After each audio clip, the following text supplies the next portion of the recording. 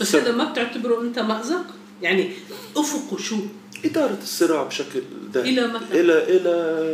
إلى ما يتم ترويض وخلق قيادي ونظام فلسطيني موالي لإسرائيل، وهذا مش موجود لحد هسه بغض النظر عن كل ما يقال عن التنسيق الأمني وعن يعني ما زالت المؤسسة الفلسطينية الحاكمة تسعى للتخلص من الاحتلال، ما زالت تطالب بحقوق الفلسطينيين، لا تؤدي الخدمة اللي ربما تريدها إسرائيل منها تماما.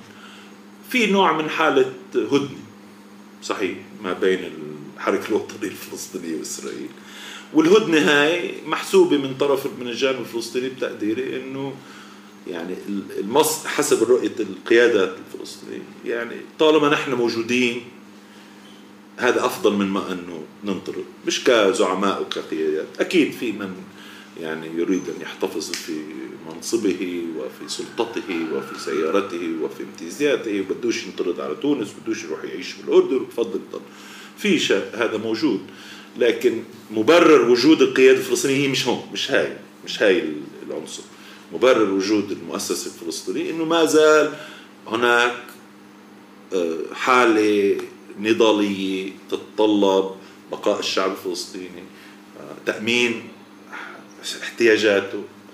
يعني أنا بتذكر لما في 2011 أو 12 شاركت في ندوة نظمتها الأمم المتحدة، وكنت كاتب أنا في حينها يعني نقد قوي شوي عن لسياسات حكومة سلام فياض والتوجه الليبرالي تبعت السياسات الاقتصادية وفكرة إنه فينا نبني دولة من خلال يعني حسن السلوك أو نفرض الدولة من خلال حسن السلوك. وكان شارك فيها وزير تخطيط كان، وفي كان شخصية قيادية ثاني، وأنا يعني مفروض جاي كنت أيامها مع الأمم المتحدة بس فلسطيني وبعرفهم الجماعة وبيعرفوني، فألقيت هالكلمة وكانت شديدة بعض الشيء.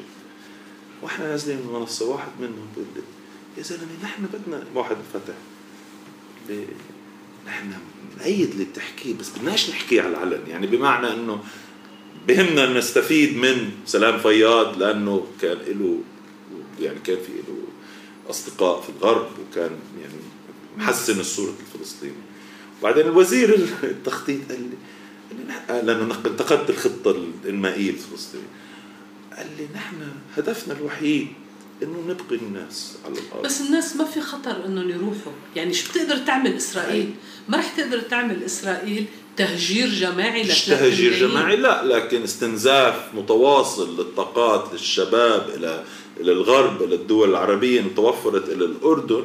لا هذا بشكل يعني بتقصد إنه إذا صار توتر وضغط وتشدد ممكن يحدث الاستنزاف؟ لا، هن من رؤيتهم إذا ما كانش في حد أدنى من الازدهار يعني الناس راح تفل أو راح يعني تحبط تماما. فبالتالي رؤيتهم إنه أفكر إنه طالما نحن نأمن لقمة العيش والمعاش وشيء من الحياة الكريمة، على الأقل شعبنا يعني بضل ملتف حوالينا وحول هالقضية وحول يعني بضل قاعد في البلد ما بهاجر، ويعني هذا الأقصى اللي بنقدر نعمله، إنه ما تنتقد هذا هيك نوع من أداء حكومي لأنه هذا اللي طالع بإيدنا. فأنا يعني صرت أقل شد يعني بديش أقول أقل شدة، بس يعني صرت أفهم المنطق المؤسسة الحاكمة أكثر شوي، بمعنى إنه يعني أيديهم مربوطة، أدوات السياسية سياساتية الاقتصادية اللي عندهم محدودة جدا. افترض منهم موجودين، يعني افترض انه هن اجوا قالوا لاسرائيل اليوم او للامم المتحده يعني المعنيين يقولوا لاسرائيل انه جماعه انتم تعالوا ديروا الوضع، نحن خلاص يئسنا وعجزنا وما بدنا نحن ناخذ بصدرنا قصه الواقع الاحتلالي. اللي هو دعوات أكثر من مرة تكررت إنه خلي السلطة تعمل مصري هون حل حالة وتسلم مش لإسرائيل وإنما تحط الأمم المتحدة قدام مسؤولياتها. هيدا شو تبعاته؟ كيف ممكن نظام التحرير تقول هذا الشيء؟ يعني استلمت مسؤولية إدارة شعبها بغض النظر عن الظروف والشروط وفشلت، تقدر تقول أنا معناها خلاص تحل حالها تماما، مش تروح تقعد في عمان ولا في تونس ولا في بيروت، لا معناها انتهت ميمتافا. هلا نحن بنتخلى عن ميمتافا، شو عنا يعني مكسب بديل. فلسطيني لا غير الموضوع البديل. شو عنا إنجاز فلسطيني غير منظمة التحرير مع كل هلاكها، مع كل يعني عجزها، مع كل سوء إدارتها، مع كل ما عندناش إنجاز فلسطيني ثاني. يعني بما في ذلك أنا بسميش يعني هني بقول المشروع الوطني الإنجاز إنه سلطة فلسطين إنجاز، مش إنجاز، هذا واجب مجبورين فيه وعملوا فيه يعني طوروه بقدر الممكن. بس كيف يعني منظمة يعني تدعي تمثيل شعبها بدها تتخلى عن نص شعبها وتسلمه للأمم المتحدة؟ يعني معناه أوكي أنا معك فشلت، يعني نحن أوصلنا لمرحلة نقدر نقول إنه الحركة الوطنية الفلسطينية المعاصرة فشلت، بس مش معناه كل واحد بيفشل بينتهي.